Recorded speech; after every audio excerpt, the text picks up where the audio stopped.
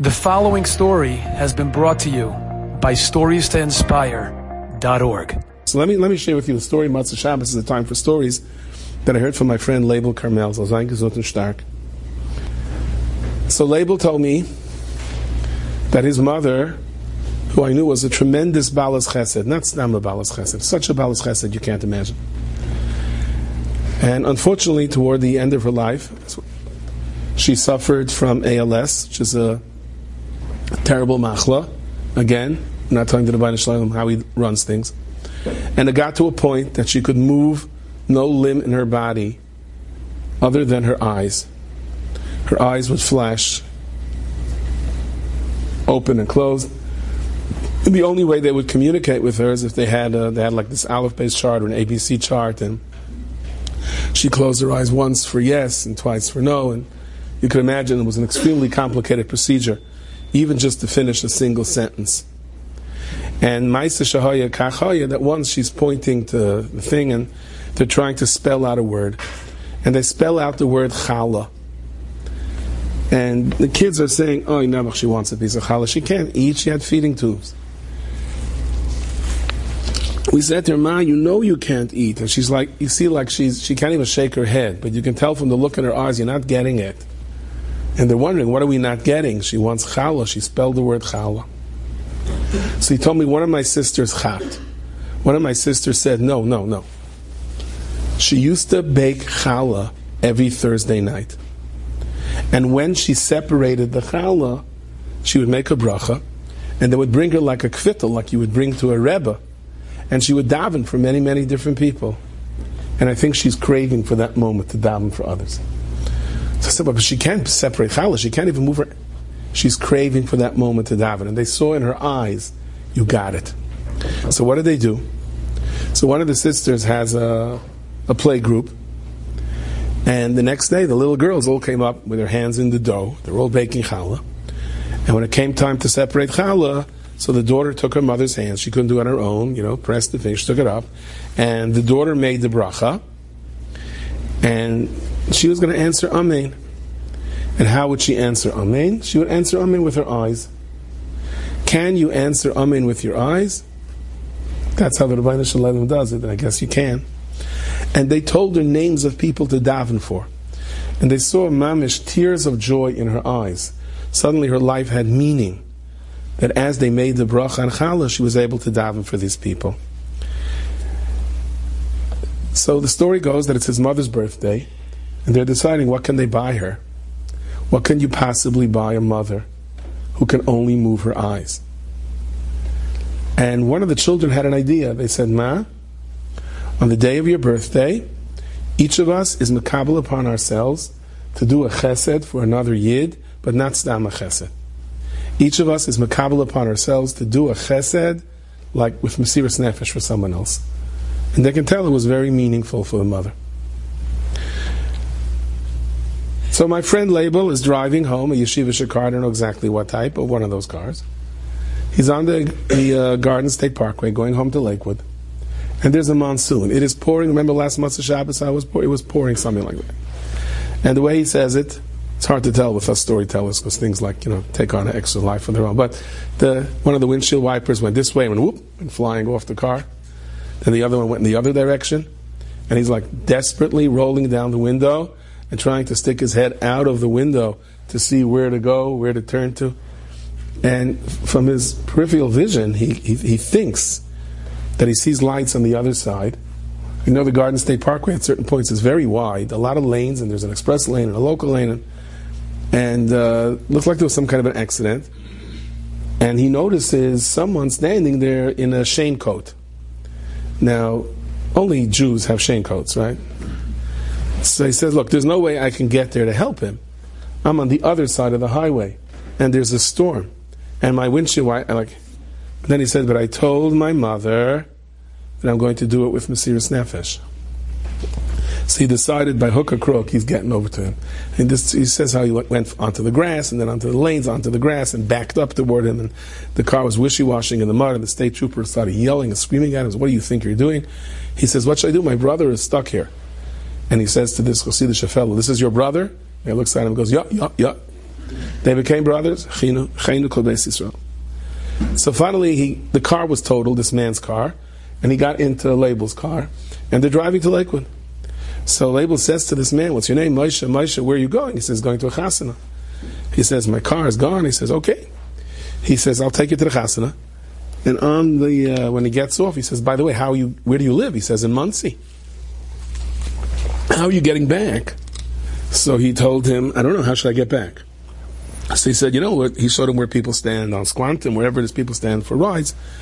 And then he said to him, "If you have any problem, give me a buzz." And he gave him his cell number. So Label gets home and he davens Marav and he's not feeling well and he gets into bed and he's chilled and he gets chilled as in feverish chill, not in the other kind of chill. And he's covers himself with a blanket. He's about to go to sleep and finally you have that feeling when your head sinks into the pillow and you're about to fall asleep and all of a sudden this phone buzzes. And it's buzzing, and he's reaching for it, and it falls into the Nagelwasser, and it vibrates, and the water spritzes all over you. Anyway, he picks it up, and he sees it's really late. He says, "Who's this?" It's still pouring outside. He says, It's Moshe." "Ah, Moshe!" "Who's Moshe?" So he tells him, "Your brother." "Brother?" "Oh, that brother. Oh. He says, "Listen, I'm standing over here. It's pouring. There are no hitches to New York. What should I do?" So he says to him, "Tell me exactly where you're standing." He says, "I'll come get you." His wife says, "Tell him to call Chaverim, call Sharm." He says, I told my mother I'm doing a mitzvah Mesiras Nefesh." So he puts his clothes over his pajamas, picks him up, brings him home. And he says to him, "Okay," he says, "it's a small apartment." He says, "Sleep on the couch."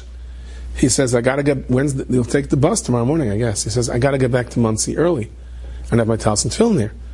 He says, "I don't know." He looks up on the earliest buses. He says, "It won't get me back in time." So he says, "Call a cab. It's a pretty penny." And all of a sudden, he says to Label with a little bit of Yiddish chutzpah, he says, "Can I borrow your car?" And his wife says, "No." And Label says, "But I said Mesiras Nefesh. But I said Mesiras Nefesh." So he takes out his keys and says, Yeah, go ahead." His wife says, "What are you doing? You don't even know the guys." "Of course I know him. Hashem made a shidduch between me and him tonight. This is kibbut avayim, arichas yamim." And anyway, what are the chances of him getting into an accident twice the same night? I see some of you are smiling. Why? Anyway, he drives off. An hour later, his phone rings, picks it up, and he goes, What? He says, "Label, yeah, where are you? What happened?" "Speak to the tow truck." And the tow truck guy goes, "Yeah, hey, pal." He says, "What's happening?" He says, "Listen, your car's gone. It's the engine burnt out. We caught him. He was overheated on the side of the road, and there was no accident." And he says, "Listen, but I could put in a new engine for $3,000.